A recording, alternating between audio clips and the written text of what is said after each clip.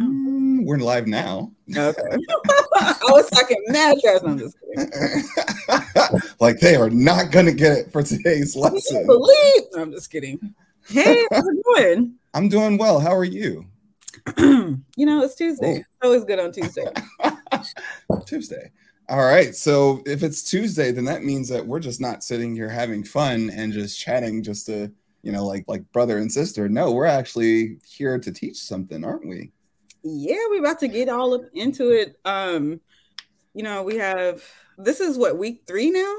Yeah, like week 3, we're coming pretty fast on these lessons being, moving forward. So, I think that the thing that a lot of folks don't realize is each week is like going through a quarter-long course and all condensed down to 1 hour. That's the interesting part. I wonder, the biggest question is, I wonder who's actually doing their homework. Well, let's find out. Ooh, okay, yeah. Confessional. The chat room is now a confessional. Go ahead and tell the truth. Tell the truth now. Did you do your homework? If you've been doing your homework, then put a note-taking emoji in the chat. And if you haven't, then I want you to put shaking my head like I got to get it together emoji in the chat. Just tell the truth, Just tell. Or the walk away emoji. One of the faves. You don't have to see. Confession, I never truly budgeted on a monthly basis. I shouldn't fear that, though. Well, first of all, no, you shouldn't. But first of all, the B word, I do not use the B word, okay? It is like straight buzzkill for me. So I just like to say my money plan, like a monthly money plan, a yearly money plan, quarterly money plan. To me, that has more energy than budget. Budget sounds so boring, but that's just me, though. That's just me. I'm like jacking up Mark's audio in his ear right now. Yeah, you are. But you know what? I'm getting adjusted. I'm getting adjusted between the pain in my tooth and then also, just the auditory vibrations that are taking place right now. You know what? The spirit will overcome. I'm sitting over here like, Lord Jesus, fix it. All right. So this is, I think Draco just asked, she said, what day are we on? This is week 3. Yeah, so this is week 3 of executive education, which is, for those of you that, if you're new, welcome to the Come Up series. I'm your wonderful co-host, Mark Monroe, accompanied by my wonderful co-host, co-producer, co-creator, all things galactic with a new GC, but she'll unveil that later. Give it up for none other than the wonderful. Yo. It's me, Jolene GC, and the place to be, aka First Lady of Leisure. What's up? Hey. And so this is the education from, we thought about doing it in a different manner, because on Mondays, you definitely have Lawrence holding it down for the markets as well as economics education. And he's doing a phenomenal job there so if you're an investor, trader, or just a person that wants to go even deeper into economics, definitely check it out on Mondays. Monday Night Take is definitely a phenomenal one. The guests that he brings on, and then on top of that, the heat that he brings in, he's doing a phenomenal job. So salute to you. Lawrence, you're doing a phenomenal, you're doing God's work. So hey, congratulations. And then so Jolene and I, we were like, we've been at this. This is our 4th year. And so we were like, we're not going to be leaving the Come Up series, but, it's kind of like this moment where it's time to pass on the live torch to other great minds, other great thinkers, other great teachers. And that's what we're in the process of preparing ourselves to do. So that's why we had pretty much put it on our hearts. And, also one of our charges for this year is to give you 52 weeks of just pure straight game knowledge, as well as to challenge your mind. So that way, by the end of the year, you'll probably have the worst headache, but at the same token, have tons of knowledge to fulfill and to supplement for that headache. And so we called it Executive Education Series, because we realized that essentially that, who are we if we have all this knowledge, that we got to instill it into you. And so one of the things that comes from my background and also from Jolene's background is from a business background in multi different facets. So you're going to get that in a form of kind of like an MBA-esque, except with a little bit more flavor and a lot more vibe. So here we are. And a little sauce. Mark, I had an epiphany. So when we first started the Come Up series, right, we were talking about, closing, our goal was to close the racial wealth gap within a generation, right? Mm-hmm. Well, I've been really thinking about that, and that is no longer resonating. especially given like what we're kind of like the shifts that we're moving towards for future stuff. And it really feels like instead of closing the racial wealth gap, it feels like we're building a whole ladder. Yeah. So this is just one of the rungs, you know what I mean? Yeah. On that wealth ladder. So yes, it is. So this is like consider this the season finale or the series finale of Jolene and I, in which that you get it in just pure straight knowledge every week. So without further ado, you know what? We've been talking a lot, so we need a little break. Go ahead and cue that intro for me, please.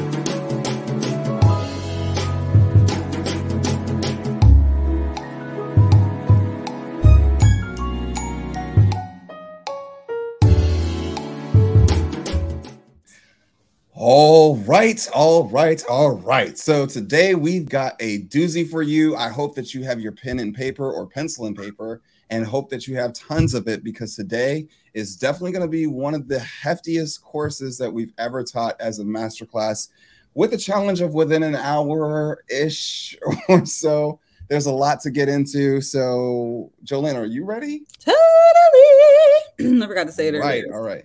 Yeah. Oh, by the way, we forgot to shout out like who was the first in the chat. Oh, you know, who was that? That was Brother Lane. Okay. Shout out to Curtis Lane. Thank you for having your notification bell on. We salute you for being first, and on top of that, for consistently being a supportive cousin to us. And we hope that we make you proud, and we hope that we just definitely give you tons of value every week. All right. So let's get into it. All right. So yeah, please like the video, by the way. What Kayla. Like, subscribe, do all that. Thanks. All those good things. All right, so let's get into it, because we got some heat to get into for this executive education this week. So, Jolene, today we're talking all about managerial finance. So we're still within the financial landscape series of our early education for executives or future executives. And so this is going to be something that's crucial. So let's go ahead and break right into this presentation. We're going into presentation mode. All right. So here's the thing to understand. Like, if you're understanding these concepts, you can make more informed investment decisions that align with your goals and risk tolerance. All right. So you're going to hear about risk. You're going to hear about a lot of things, but, you know, those are some of the key points there. So, also you'll be better equipped to analyze a company's performance and make predictions about its future profitability, which can help you, so to speak, to identify potential investment opportunities. So that's what it's about here. Like, that's kind of like the underlying tone, but not only just in publicly traded markets, but you'll also spot them in, let's say, startups. You'll also spot them in different facets, whether it's also nonprofits and wherever you may see it. So, that's the focus. A lot of you are probably asking like, hey, Mark, how is it that I can get like you, or how is it I can be better than you? Well, if you want to be better than me, then this is where it starts. It really starts in the lab, where it's like you really start to really hone in on those skills, and also to develop further skills and continuously challenge yourself. So in today's course, it's going to be greatly challenging, but greatly rewarding. So let's keep going. All right. So what's on the list for today's discussion? There's a lot to get in, but I want you to think about it in three key phases. One is understanding, two is prioritization, and then three is measurement. So with an understanding, we're going to do some definitions and scope. We're definitely going to talk about time value of money. We're going to talk about capital budgeting, as well as working capital management. And then moving over to prioritization, we're going to talk about financing decisions, risk and return, mergers and acquisitions, and then how you look towards like things as a measurement. You look at financial markets and institutions, as well as corporate governance. So we've got a lot to get into it. So, Jolene, do you have anything to discuss as it pertains to, what you see here on this this table of contents? No, I think you covered it. Okay. All right. So managerial finance. Here we go. All right. So without further ado, let's look at it in three different phases, shall we, to keep it simple. So the basics. So managerial finance, and mind you, I will be reading this also because of the fact that there are some cousins that listen to this via podcast on Apple or Spotify. So simple shameless plug there, but also at the same token, if you're driving or if you're out and about working out, you can also hear great education and knowledge in your executive series. So let's define it. It's the branch of finance that concerns itself with the managerial significance of financial techniques. Now, that's a lot to be said there, but I'll get into it. So let's make it a little bit relatable. Though a subset of corporate finance, managerial focuses on the specific financial decisions that managers make in order to achieve the goals of the corporation. So as you can see, there's the corporate finance umbrella, but then within it, it's pretty much the subset within corporate finance in which that makes up managerial. There's other parts of the finance part, but this is a major part of it. And so what is its impact? It helps focus on helping, it helps people focus on helping managers evaluate the trade-offs between risk and return, make capital budgeting decisions, manage working capital, and make financial decisions. So when we think about it, right? When we think about like the branch and everything else, you know, it's the branch of finance that concerns itself with the managerial specifics, right? So for example, when you think about managers, we're thinking about VPs, we're thinking about folks who maintain budgets, who think about headcount across different sectors of the corporate landscape. So when we think about the relationship between managerial and corporate finance, managerial, like I said, it's a subset, which is concerned with the overall financial management of the corporation. So on the other hand, it focuses on specific financial decisions that managers make in order to achieve the goals of the corporation. So as you can see, like that's where we go from definition to relate. And then as you can see the impact, you know, from simple definition, we say, okay, hey, it's a small branch or it's a major branch. How does it relate? It literally helps as it pertains to managers making key decisions. And then what do? They find those trade-offs as it pertains to risk and return. All right, so let's go into the next phase, shall we? Because what does that look like, Jolene, if we're thinking about it from, let's say, a real world perspective? I think that we have the case study of Walmart, but how can we look into this? Well, you know, Mark, I'm sorry, the segue is killing me. Okay.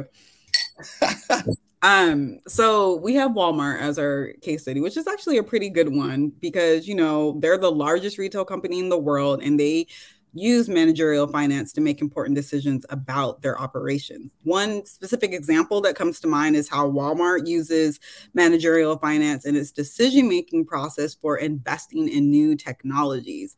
So think of it like this. The company's managers evaluate the potential costs and the benefits of investing in new technologies, such as automation and digitalization. And then they make decisions about which of those technologies to adopt and how to allocate those resources to implement them.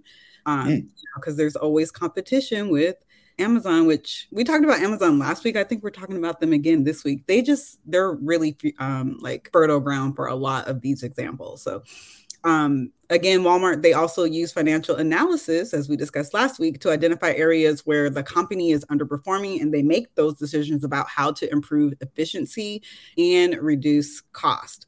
So this particular Walmart example is a really good illustration of managerial finance, and it's a critical tool for decision-making in large companies like Walmart. And it also showcases how it helps them to achieve their goals and improve their performance. That is correct. So when we look at like, for example, and it's kind of interesting if people have been kind of like paying attention to like what's been transpiring over time, you know, if you look at like where we started with digital leadership and recognizing the challenges or recognizing the opportunities that sit ahead and making those conscientious decisions that will literally drive impact later on. Then we got into the part as it pertains to financial reporting and business analysis, being able to like look at key performance indicators, looking at SWOT, Pesto, and all those different types of things, and then seeing exactly how it actually came back into the foray of that decision-making process. And then now it leads us into the managerial finance. So as you can kind of see, they all kind of tie in back together. All right, so let's move on into the next phase, which is time value of money. Okay, so time value of money is to keep it simple, is an idea that money available today is worth more than the same amount of money available in the future due to the opportunity cost of not having the money today. Okay, so this is because money available today can be invested and earned interest, while money in the future is subject to inflation and opportunity costs, right? So like the consequences later on down below. Or later on below, and as it pertains to, you'll see it when I do the formula. All right, so when we think about time value of money, right, and like when we think about it in its concept, it's very important as it plays in managerial finance because it helps managers to make decisions about the allocation of resources, so allocation of funds. So when managers are evaluating investments, opportunities, they need to take into account the time value of money in order to determine the true value of the investment. So that really has to take place. So let me repeat that for folks, because I think that probably missed some folks here. So when they need to take into account the time value of money in order to determine the true value of an investment. So if we're looking at that, so if we're saying if we are trying to understand the true value, and we say that time value of money is the idea that money available today is worth more than the same amount of money available in the future, then that kind of lets you know, it kind of gives you perspective as it pertains to why you see companies today making strong investments in specific places and then later cutting their operational expenses later on down the road once they've reached a certain key point. And then essentially now you're starting to see, okay, hey, boom, here we go. All right, so let's let this kind of play out, right? Because there's some things that we need to think about when we look at time value of money. So some of the things that we have in this overview is one, interest rates, discounting and compounding, and then present and future value. So let's look at interest rates, the cost of borrowing money. So for example, if I want to borrow $100, how much is it going to cost? The bank tells you it's going to cost you 10%. So that's the cost of borrowing money. So 10% is the cost. So it is the rate at which a lender charges a borrower for the use of the assets. And in this particular case, it happens to be, say, for example, cash. All right. So when we think about discounting, so discounting is the process of calculating the present value of a future cash flow, while compounding is the process of calculating the future value of a present cash flow. So let me run that back for you because it could be a little bit of a riddle. Discounting is the process of calculating the present value of a future cash flow, while compounding is the process of calculating the future value of a present cash flow. So it's kind of like they reverse each other, or they inverse each other. And then when we think about present value is the value of money today, and future value is the value of money at a future date. So I think that's pretty self-explanatory, right? So when we think about interest rates, right, like where we talk about, like, interest rates are the cost of borrowing money, and they can have a big impact on the value of money over time. Like if you ever look at a person who, let's say, like has a mortgage in which that they're doing an interest rate on, a 3% mortgage is completely different than, say, for example, a 6% mortgage. Tell that to the folks in whom which that wanted to buy a house, last year, but then found themselves seeing interest rates rise. It definitely had a significant impact of the money over time, of the value of money over time. So, for example, a loan with a lower interest rate, like I had just said, will have a higher time value of money than a loan with a higher interest rate. Pretty self-explanatory. And then when we look at discounting and compounding, right? As we said, discounting is a process of calculating the present value of a future cash flow, while compounding is the process of calculating the future value of a present cash flow. So when we look at these concepts, they are crucial to understanding the time value of money and are essential for making investment decisions. So when we look at present value, like the current value of a future payment or a series of payments, taking into account the time value of money and an interest rate. So if you have a deposit of, let's say, $100 in a bank that pays an annual interest rate of 5%, then the future value of your deposit after 1 year will be $105. This is calculated by multiplying the present value of 100 by 1 plus the interest rate of 5, which equals 105. All right, so let's get into some math here, and this is where I told everybody that they're going to want to, like, actually, you're going to want to take notes here. And I wasn't capping when I said that, because which leads me into the next part, net present value, aka NPV. See, this is where a lot of folks, they wanted to get in with, say, for example, looking at my world in venture capital, or you want to look into the world of how folks in M&A or in executives, folks who make financial decisions, even financial institutions, how they make decisions. Well, you're starting to get into it today. And so we're gonna take the gloves off. So I'm gonna try to take it slow, take it step by step for everybody. But again, make sure you take copious notes. And that's the reason why I left the formula up there for you. All right. So when we think about net present value, so we think about, or AKA NPV, it's a metric used to evaluate the profitability of an investment or a project. So it is calculated by taking the present value of the expected cash flows generated by the investment or project and subtracting the initial investment. So if you look across, you're going to say, okay, all right, NPV, net present value, equals R to the T, which is the net cash at time. So at time T, over 1 plus I, which is the discount rate, and the T represents the time of the cash flow. All right. So, and yes, you can put this into a Google Sheet formula. You can actually look up net present value on Google, and they'll probably already have templates there that can also help you there. But let's look at it in the basics, right? Let's get to the basics first before everybody tries to jump off on the deep end. So when we look at a positive of NPV or net present value, so a positive means the investment is worthwhile. An NPV of 0 indicates the inflows and outflows are balanced. And a negative NPV means that the investment is not desirable. So when you think about, like, if you're a startup founder and you're looking to pitch in front of an investor, and then they start going through, like, your financial projections, looking at your future cash flows and everything else. And then they're seeing, okay, hey, this is what my original investment is. So let's say, I make X amount of investment, and then I look at your cash flows. And if your cash flows are still, by the time when we reach a certain point in time, that is still negative, that's not going to look like a viable investment to me, the investor, which would probably tell me no, not to invest in it. And investors do this pretty quickly as we start to go through the financials of a company, even if it's a pre-revenue company. It's fairly simple, though, that everybody likes to do the hockey stick financials. You always tend to see them. It's always interesting because normally when you see those hockey sticks, it's like, okay, hey, every single entrepreneur out there is going to be overly optimistic. And then sometimes if we're the first person talking to you, then we're going to be the ones that bring you back down to earth. All right. So let's get back to this presentation now. So when we look at the net present value of venture capital firm, like I had just talked about, might use NPV to evaluate a startup's potential profitability by estimating the future cash flows the startup is likely to generate and discounting them to their present value. So the firm would then compare the present value of the cash flows to the startup's initial investment to determine whether the investment has a positive NPV. If the NPV is positive, the firm might consider investing in the startup. Now, if it's 0, which means that, again, that if it's balanced, then that lets you know that it's like it could be a hit or miss. At that point in time, maybe we consider that maybe you were just coming in at worst case scenario, or if it's coming in at a negative. And if we're seeing that, then honestly, there's going to be some challenges there. All right. So I know I just said a lot. I know I just said a lot. Numbers, a whole lot of math. I know I said a lot, but unfortunately, there's more. There's more.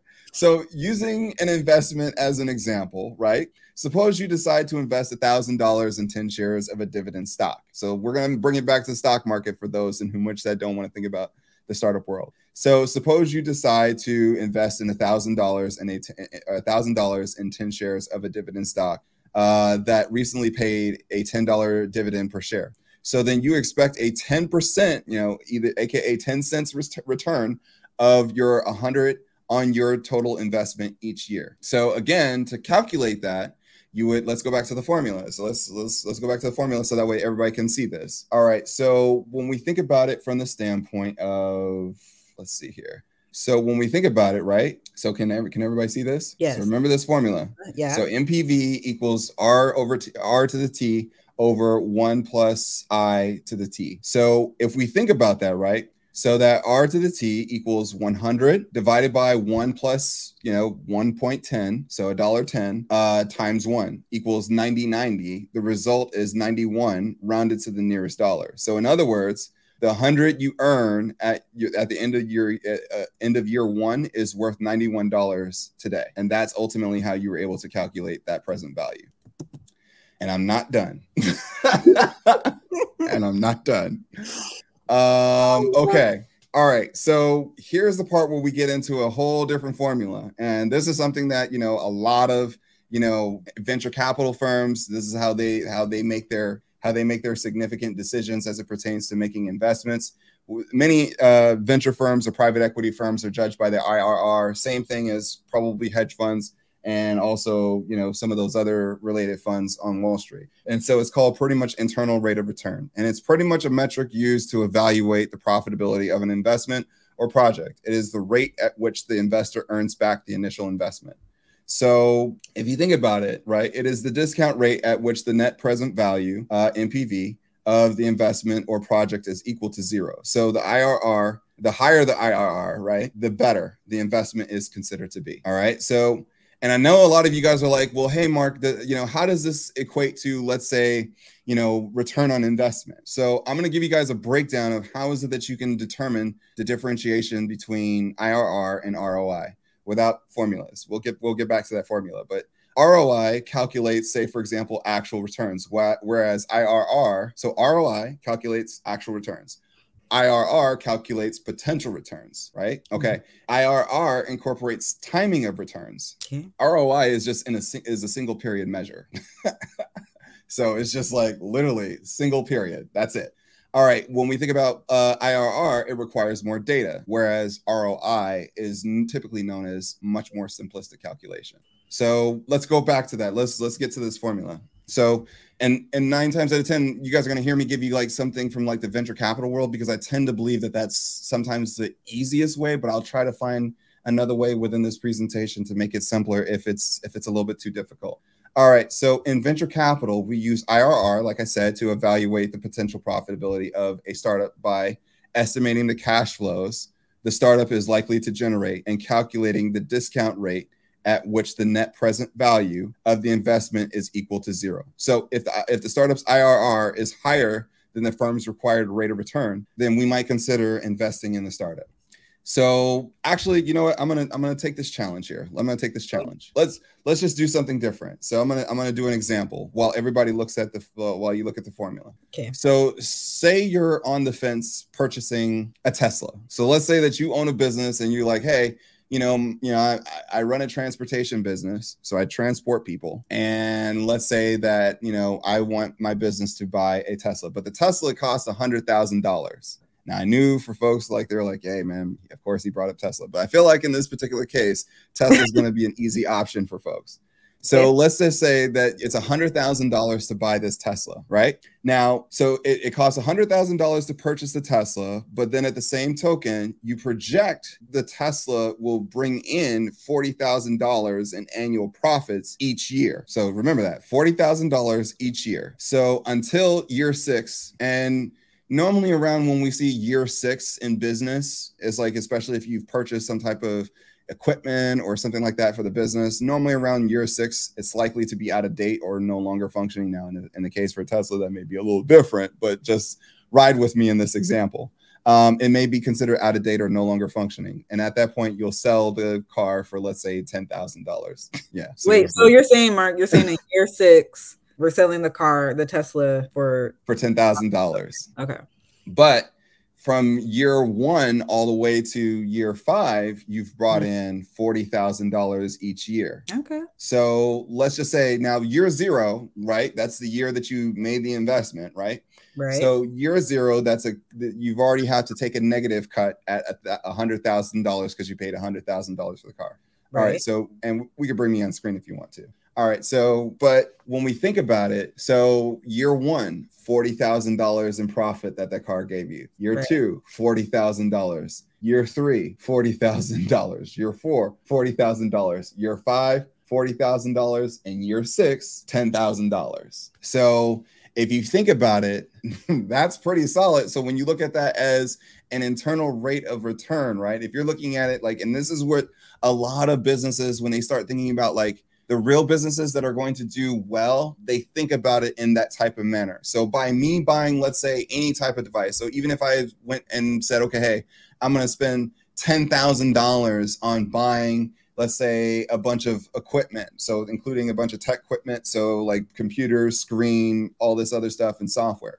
Now, by me spending that $10,000, it nets me, let's say, X amount of dollars every month. That literally plays into the IRR. So in the case that we were talking about Tesla at $100,000, so in this particular case, the IRR in this case would be 29%, or about almost 30%. So if that IRR is higher than the hurdle rate, or pretty much, or the IRR of another similar investment. So which means the hurdle rate is pretty much you're comparing against any other investments that the business has made. Okay. Now I want people to understand this, because we're going to get into this and you're going to see how it kind of like corresponds into publicly traded markets. So for example, if I'm looking at, let's say, an Apple, and Apple gives me this type of IRR percentage rate, but then I look at it across, I'm judging it across the other things that are within my portfolio or other investments that I made.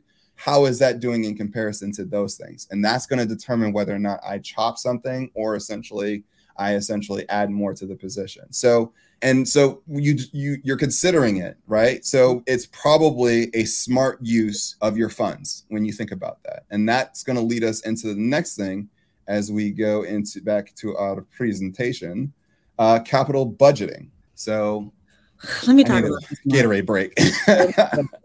All right. So for capital budgeting, everyone, so it's the process of evaluating and selecting long-term investment opportunities for a company, which includes investments in new products, new markets, new technologies, and new facilities. So if we're talking about strategy, another important aspect of capital budgeting is considering the impact of the investment on the company's overall strategy and goals.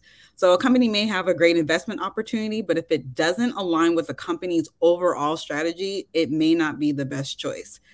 And so if we think about why is capital budgeting so important? Well, it's an important aspect of managerial finance, as it helps managers to make informed decisions about the allocation of resources to long-term investments.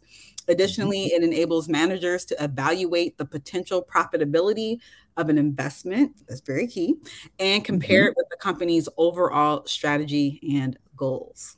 Pretty interesting. I can see how it can relate, Mark, to investment decisions. Yeah. So let's talk about it, because there's which leads us into investment projects, right? And there's three of them. There's three types of investment projects. So when we think about the three, there's replacement, there's expansion, and then there's turnaround.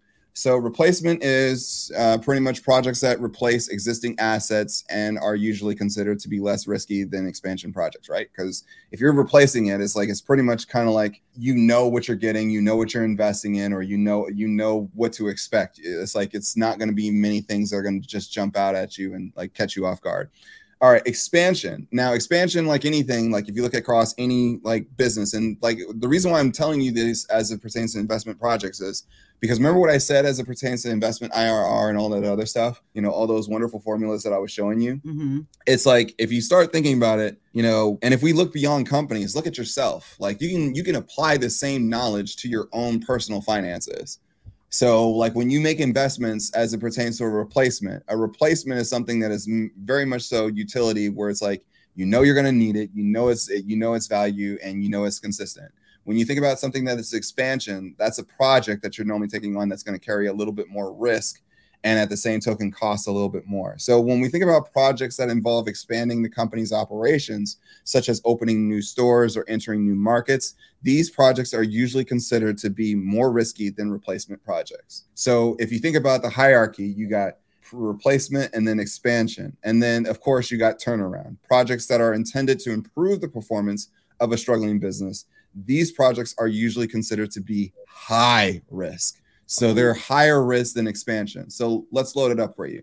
Excuse me. So when you think about replacement, I mean, we kind of got that one. Mm-hmm. When you think about expansion, let's start applying some companies to it, shall we? Okay. So let's think about it, right? If we look at expansion projects, that would be like, for example, Meta investing into the metaverse, spending billions of dollars to expand their company. It would be like Amazon paying, and if we look at replacement, we would look at Amazon's replacement. Instead of doing 2-day delivery, they're now looking to do 1-day delivery. That would be considered replacement. Okay. Now, if we're looking at, let's say a turnaround, right? So then that would be, say, for example, looking at, let's say, a GM or a Ford, because why? That's not an expansion. That means that you're having to change your company overnight. So going from internal combustion engine all the way to changing your entire process to completely electric and getting it by a certain date and time, that's very high risk. Right. Now, of course, high risk can also pay off and have high reward, but yet at the same token, it's like, now somebody asks, is the turnaround only high risk because the company is already in jeopardy? That could be one of the things. So, for example, if the company is looking to make a turnaround where it's like they need to make changes and they haven't done well, then yes, that can be high risk. Another way that turnaround can also be in a place. Oh, somebody says, would the example of Microsoft investing $10 billion into open AI suffice? Yes, that would be considered as, say, for example, a mixture between replacement and expansion, because they already have a search platform by Bing. But at the same, actually, it depends upon how you look at it, because Bing has been a struggling part of Microsoft's business, in which that can actually be considered a turnaround project. Or depending on it depends upon what the business case use is going to be and what Microsoft is going to use OpenAI for. So that's the biggest thing. But if you look at it across the board, though, it's not much high risk for Microsoft, though that they're investing $10 billion. Then if they're looking at it over, say, for example, a certain run rate over X amount of years, then it's not really going to, say, for example, be that heavy of a cost if they're already bringing in, let's say it's justified if Bing is brought in over on an annual basis. If Bing is bringing in about, let's say, between 2 to roughly, or let's say 1.5 to roughly $4 billion a year in annualized revenue, then at that point in time, that's not going to be a huge high risk for Bing. They're going to take the hit up front, understanding, looking at the IRR and saying, hey, we can have a better upside than what we currently have. Now, Mark, okay, so looking at this, how does this apply to our portfolios and our own investments when we think of an expansion turnaround? Yeah. So when you think about replacement, right, that's kind of like the thing, never subsidize losers for winners. So if you already have a winner within your portfolio, then essentially you're not going to get rid of the winner in order to, especially something that's over a long-term period. You're not going to sacrifice a long-term winner for somebody in whom which that is not proven or anything like that.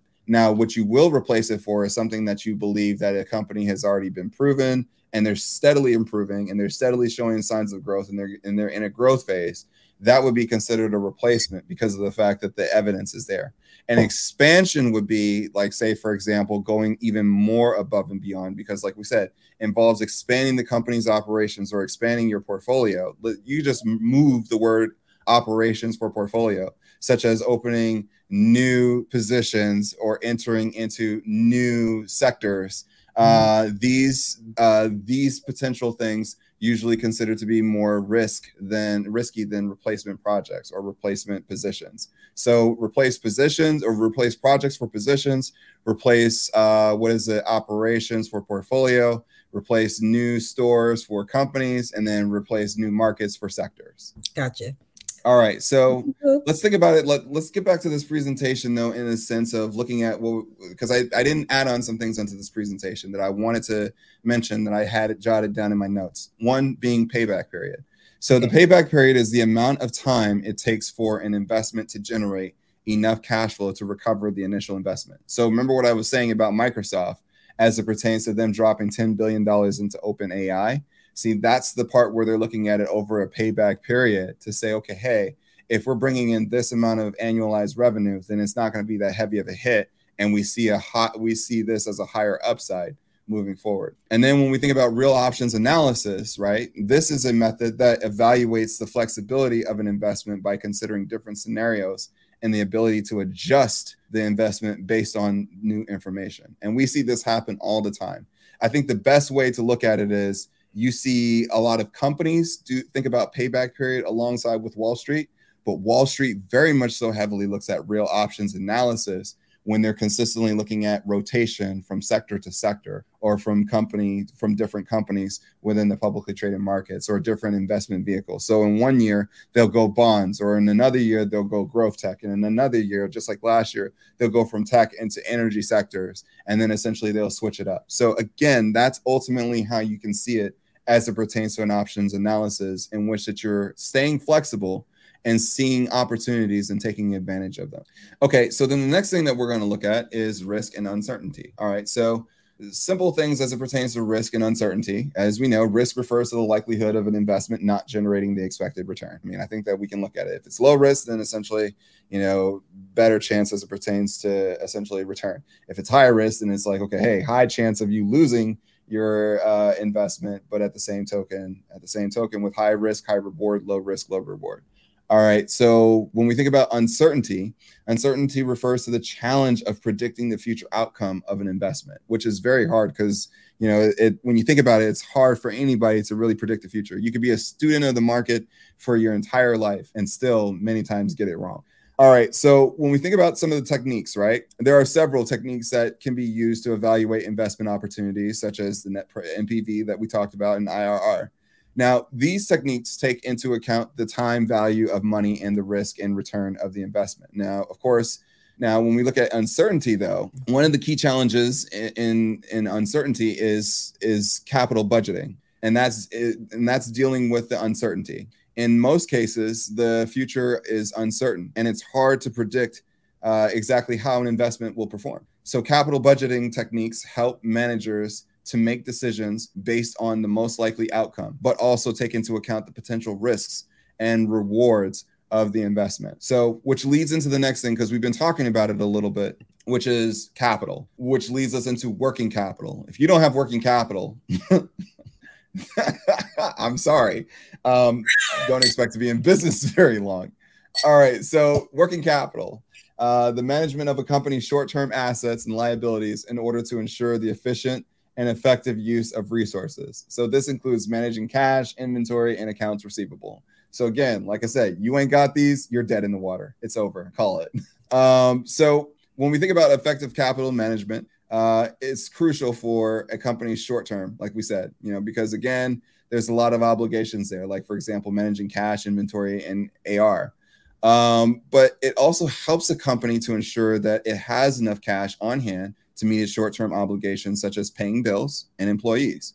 It also helps a company to manage its inventory effectively so that it has the right products on hand to meet customer demand, but not so much that it ties up capital in unsold goods. Now, we saw this happen last year with quite a few companies where they had a lot of supply that was sitting there, and they found themselves pretty much stuck. Like, look at Target. They had so much supply that they had to do their very best to get it off their shelves, and which ultimately started killing their actual, like, their margins. They were having to shave points off of their margins in order to get rid of the inventory. We saw the same thing with the chip sector, where they were oversupplied due to weak demand within the PC marketplace. Now, again, it's like it took time for it to flush through the system, but a lot of these things, it happens. It's just a part of the process as it pertains to the ebbs and flows. Okay, so let's get back to it. Let's look at some techniques, though. Or let's discuss some techniques. So there are various techniques that can be used to manage working capital, such as, like I said, managing cash and accounts receivable. These techniques include cash budgeting, inventory management, and accounts receivable management. So making sure that you have somebody that can manage the people that will pay you. Mm-hmm. That's the first thing. Also making sure that you have something that's keeping you on top of where your inventory is. And then the third thing is making sure that you have a solid cash money plan, or a solid corporate money plan, or personal money plan that essentially is like, you don't find yourself in times in which that things become slow, you're not left high and dry. Which leads us into something that you actually discussed a little bit earlier, which is a case study. Oh, let's talk about Amazon. So, You already know Amazon, this company has a very strong focus on keeping its operating costs low and maximizing its cash flow, which enables Amazon to invest in new technologies and expand its business, even during economic downturns, which we saw. The result is that they manage their cash flow effectively. So, if you want to look at, you need an example of a company that does a good job of what we're talking about here, look no further than Amazon. So we already know that Amazon is, this e-mobile commerce juggernaut, right? It uses working capital management to ensure the efficient and effective use of its resources. We've seen this time and time again, especially throughout the pandemic. The company has a very efficient process for managing its inventory, which is crucial for its success in the highly competitive e-commerce market. We already talked about Walmart earlier, so that's in that build.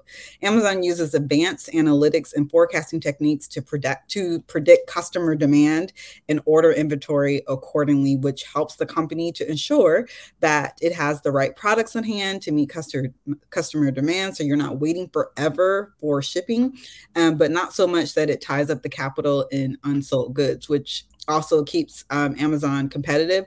And I will note, Mark, when you look at the Amazon trucks, like you might receive a box that is like way too big for your item. Mm-hmm. Well, it's because Amazon stacks they don't waste space in their truck. So they stack it like Tetris. And so you may get a box that's a little too big, but it works for efficiency and getting that shipment, saving money and getting it to you as fast as possible, especially if you are a Prime member. Well said. So let's look at, say, for example, financing decisions. Okay.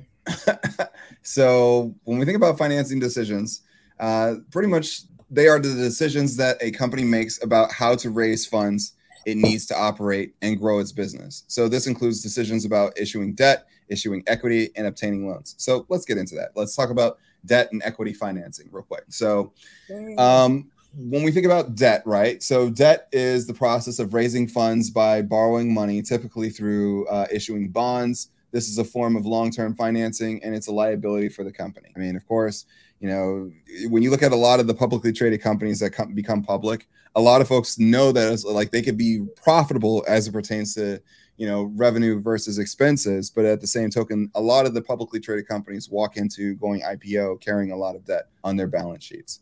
And then there's the other part, which is, for example, the equity part. Now, this is typically happening a lot in the early stages of a company all the way through its growth phase, which is pretty much the process of raising funds by issuing stock.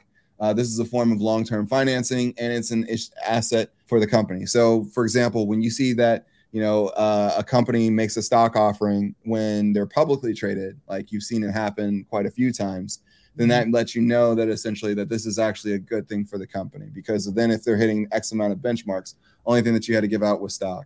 But then there's also the mix of debt and equity that a company uses to finance its operations and growth. The optimal financing mix is the one that maximizes the company's cost, capital, and maximizes its returns. So what does this look like when we think about it from a simple standpoint as it pertains to debt and equity?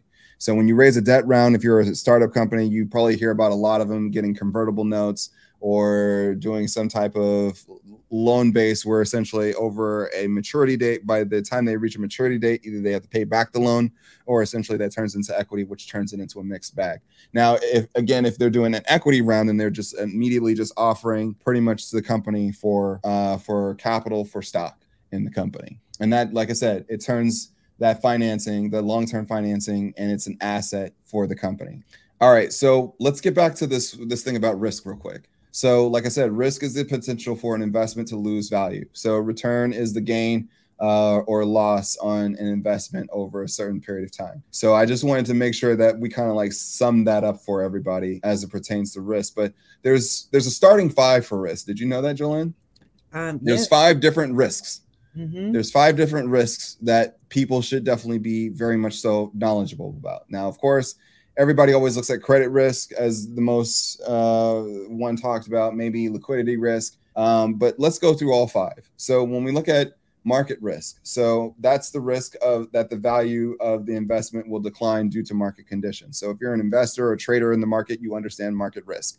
And then we also talk about credit risk, which is that the borrower will default on a loan. And this is not only just, say, for example, a company, you also see this as it pertains to also countries as well, which gives them their ratings as it pertains to how they're rated of their potential to default. And then when we look at interest rate risk, the risk that changes interest rates, that changes in interest rates will affect the value of an investment. So this typically happens a lot for folks, on the individual side, when you think about bond buyers or bond holders, or say, for example, folks even in the real estate market. So, for example, if you're on a variable loan where you have, that the rate can significantly change from low to high, and you can find yourself in a position where it can be very much so affecting you. That's where interest rate risk comes into play. Currency risk, the risk that changes in currency exchange rates will affect the value of an investment. So we saw that also last year. The dollar was significantly high versus other currencies around the world. So then that made U.S. equities not look attractive across the board. And then let's look at liquidity, the risk that an investment can be sold quickly enough to avoid a loss. So again, it's like, acquire or sell the company to essentially cut your losses. All right, so let's get into this thing called portfolio theory real quick, Jolene. All right. Dang, time is gone. We got 7 minutes. All right, so for portfolio theory, well, if you've been following the cover series, you know how I feel about raggedy portfolios. But portfolio theory is a framework for understanding how to construct an investment portfolio that maximizes return while minimizing risk. It suggests that diversifying investments across different asset classes can help to reduce risk. Well, we know this is because different assets tend to perform differently under different market conditions, which we saw last year. So by spreading your investments across different types of assets, you can reduce the risk of losing money if one type of asset performs poorly. So, for example, if you invest in like a mix of stocks, bonds, and real estate, then your portfolio will be less affected by a recession in the stock market because the bonds and real estate are less likely to decline in value during a recession. My own personal example of this for my own balancing risk when SMH, was acting a plum fool. It's okay. So when SMH and I had our toxic relationship, back and forth, up and down, all that, I also invested in businesses. And so that offset my portfolio. So now that the businesses like bolstered my overall like financial wealth, empire portfolio, now the profits from that will match with SMH and their excellent value right now because they're kind of low. So you see how that works, the balance, Imagine the IRR on that one, because the IRR on your businesses that you have invested in are higher than SMH. So, I mean, right. But when SMH is ready to get that act right, that's a whole different story. Indeed. All right. So let's talk about the other part of that theory, which is capital market theory. So capital market theory is a framework for understanding how financial markets work and how to value financial assets. It suggests that financial markets are efficient, meaning that prices reflect all available information, and that investors are rational, meaning that they make decisions based on the information available to them. So when we think about the efficient market, guests suggest that it's impossible to consistently achieve returns that are greater than the market averaging by picking individual stocks or by timing the market. So like they say, time in the market is better than trying to time the market, because prices already reflect. Now, here's a gem for y'all. If many of y'all are not paying attention to anything that I said, remember this thing that I'm going to tell you today. Prices already reflect all relevant information. So the prices that you see today already reflect all relevant information as it pertains to the stock. Just want to put that there. Oh, wow. Yo, man, like sometimes people don't be hearing me, but I was like, look, I'm going to punch back this year. I'm just going to let y'all know that. So an investor can't consistently achieve higher returns than the market average. So just remember that by stock picking and market timing. So we understand that. So, but they can achieve higher returns by diversifying their portfolio, thus reducing the risk of their portfolio. So portfolio diversification, right? One way to manage risk is through portfolio diversification. This means kind of like what Jolene has said, we're investing in a mix of different assets such as stocks, bonds, and real estate, rather than putting all of your money into one investment. But Mark, really, this is a personal preference, though. It's a personal preference. It's a personal preference. Right. You know, depending on your risk tolerance. Yeah. Depending on your risk tolerance, depending on what is it that, like, for example, I don't invest in real estate, but I definitely do invest in a lot of businesses. I invest in a lot of startups. And then on top of that, I do invest in stocks and multiple different derivatives there. But again, it's like, remember, what is your risk tolerance? What is it that your risk is set up for? I do want to add too that you can also, like, if let's say like your portfolio is all options, or let's say that's the asset class, right?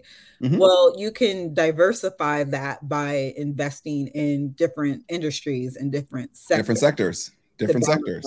So like, for example, if you're bullish on one thing, but yet at the same token that risk in your mind goes off, then it's like invest or trade into something in which that like is against the grain. Like I always say, like, and I think I took people through the matrix with this a while back, where I was like, okay, hey, choose one company, but then at the same token, if you believe that this will fail, what do you believe that will be the winner? Or what do you believe will be the better performer in the pivot? And so those are the things in which that, you know, again, for people to pay attention to. All right, so let's get back to it, because we only got a little bit of time, and I think that we're going to run over. So okay. I'm going to try to fly through this as fast as I can.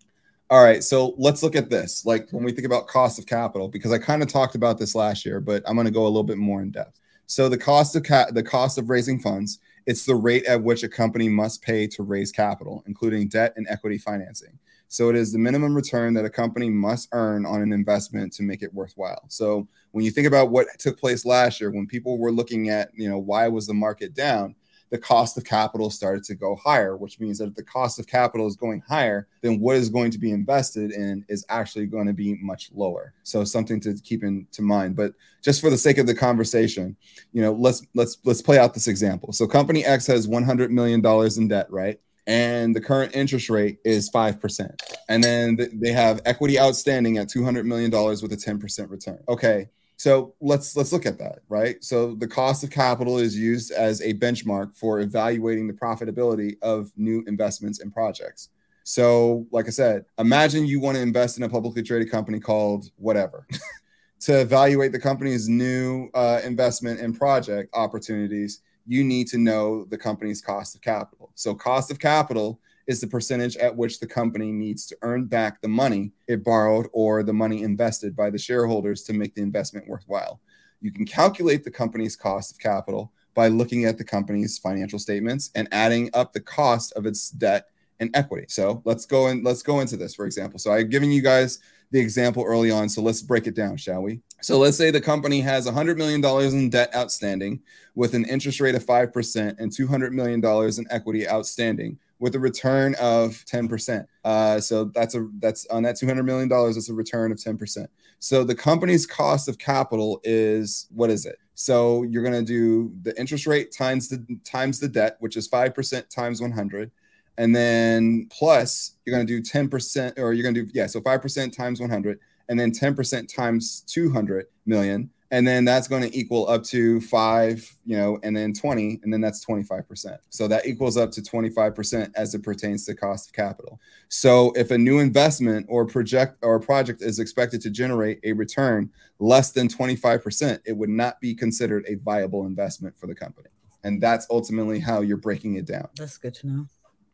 Okay, so let's talk about M&A, because we talked about this earlier last year, but let's get into it a little bit. And and Jolene, I'm actually going to let you take it, because since we talked about it, you go ahead and teach it. All right, yeah, I'm putting you on the spot. Mergers and acquisitions. All right, so we know that a merger is a combination of two companies to form a new company, and in a merger, the stockholders of the merging companies transfer their shares to the new company in exchange for shares in the new company. So let's look at an example here. Let's go with Disney. So In 2018, Disney acquired 21st Century Fox. Y'all remember that? Which was a merger of two companies to form a new company. So that's an example of a merger. Then when it gets to acquisitions, an acquisition is the purchase of one company by another. We talked about this extensively last week. In financial analysis. So in acquisition, the acquiring company pays cash or stock to the shareholders of the target company in exchange for the ownership of that target company. So another example that, Mark, you mentioned Meta earlier, but in 2020, when Meta was Facebook acquired Giphy, and a company that specializes in creating and sharing animated GIFs, GIFs, however you want to say it, in a cash and stock deal. I don't remember how much it was, but it was. Do you remember how much it was? Oh, don't even ask me. Okay. Honestly, so, I didn't think that. I thought that it wasn't even worth what they paid for, but whatever. Well, I don't even actually. Never mind. I'm gonna reserve that comment. So anyway, mergers and acquisitions can be done.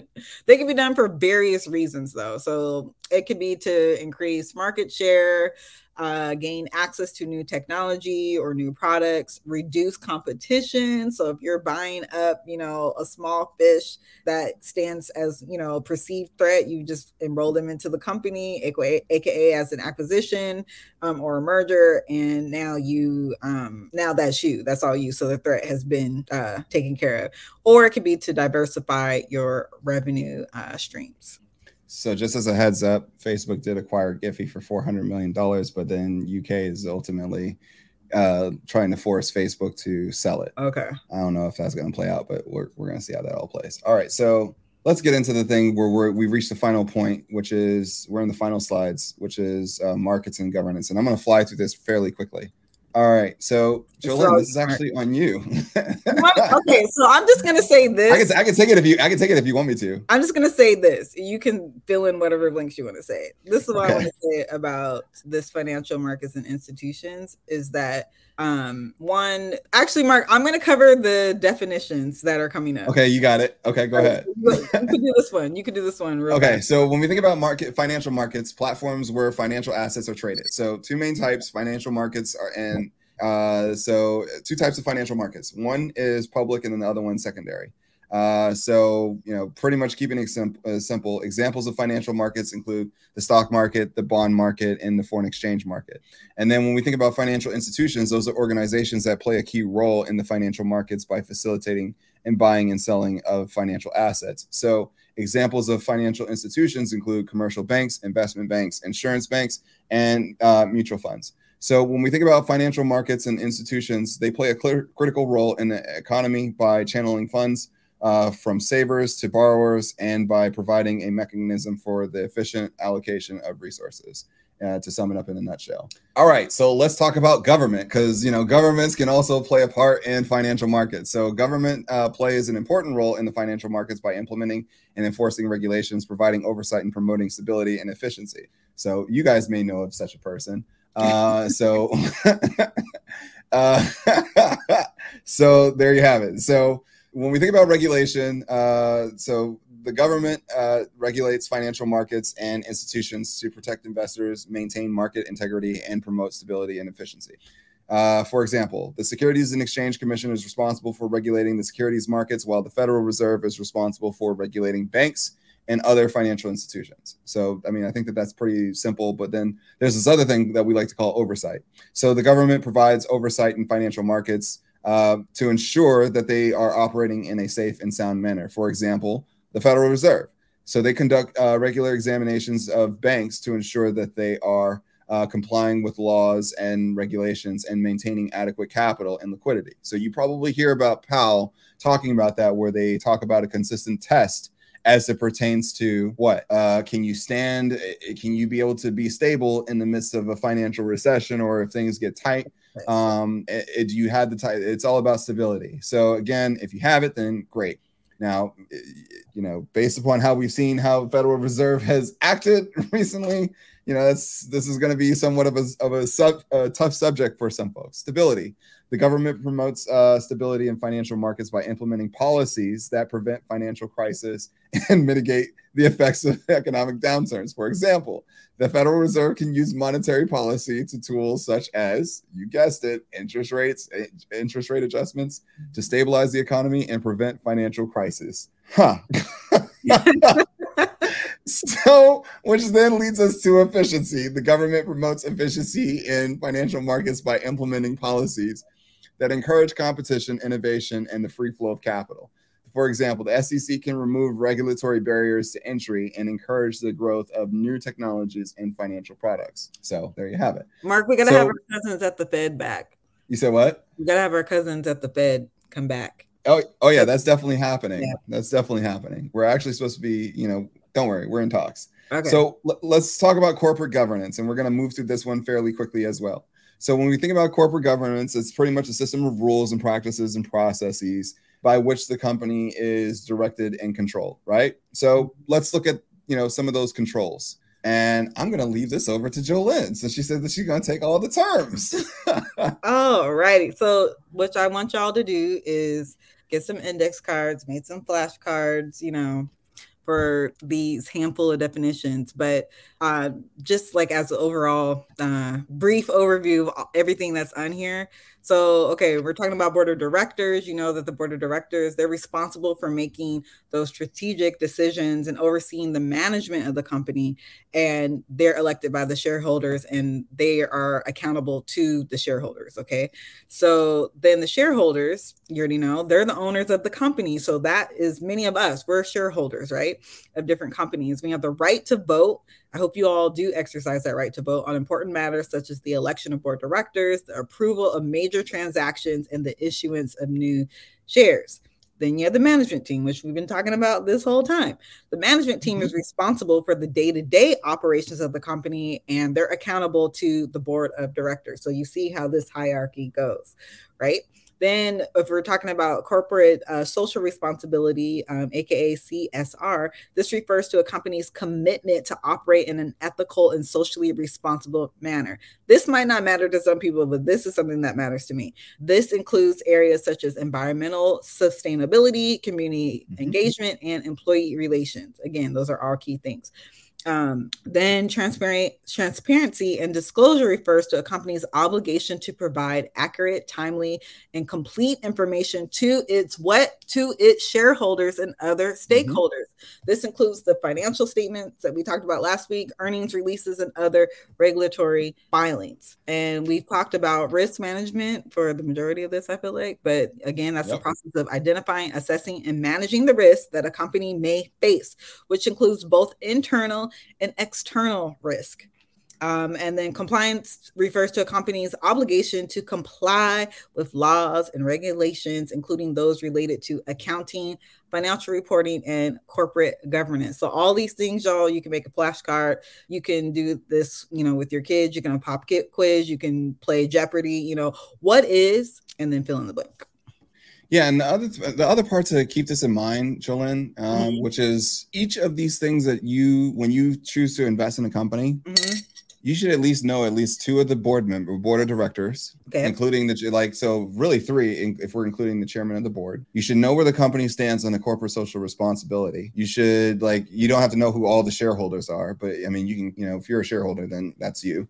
Knowing who the management team, that's crucial, because when you're making such an investment, though, that it's on a long term, the day-to-day operations and the focus and where they're at literally plays towards the long term. So when they say that they're appointing this person as the lead here, so for example, you're starting to hear about a lot of folks leaving from one company and going to another company, a lot of folks leaving from Twitter and going to another company to take on leadership roles. It really matters when you look at, say, for example, their track record at those other companies before they go into another company and step into a role in leadership.